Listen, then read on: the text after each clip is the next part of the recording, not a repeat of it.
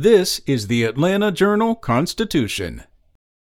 She compared coronavirus restrictions to the Holocaust, and now Georgia U.S. Representative Marjorie Taylor Greene has finally apologized. She gave the apology during a news conference Monday evening and said she had agonized after making the comments.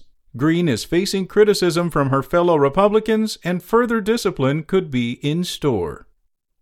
It's the third shooting at a Metro Atlanta shopping mall in the past week. 2 teens are suspects as a Lenox Square security guard was shot and critically injured Sunday. The guard is currently recovering, and according to police, the suspects were in custody at a youth detention center.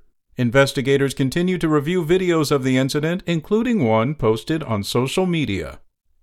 The Georgia Secretary of State is investigating whether Fulton County kept track of all absentee ballot drop box transfer forms in November's election. Fulton is now the 4th county to face an investigation.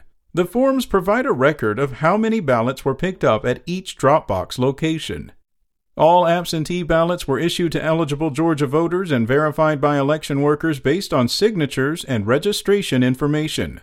Over 145,000 Fulton voters returned absentee ballots, either in drop boxes or by mail, during the general election. And reality Leigh Winner has been released from prison. The former National Security Agency contractor was sentenced to federal prison for leaking classified government information about Russian interference in the U.S. election in 2016.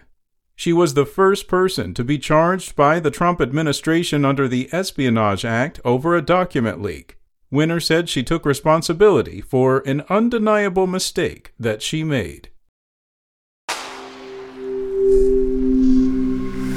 Spoken Layer.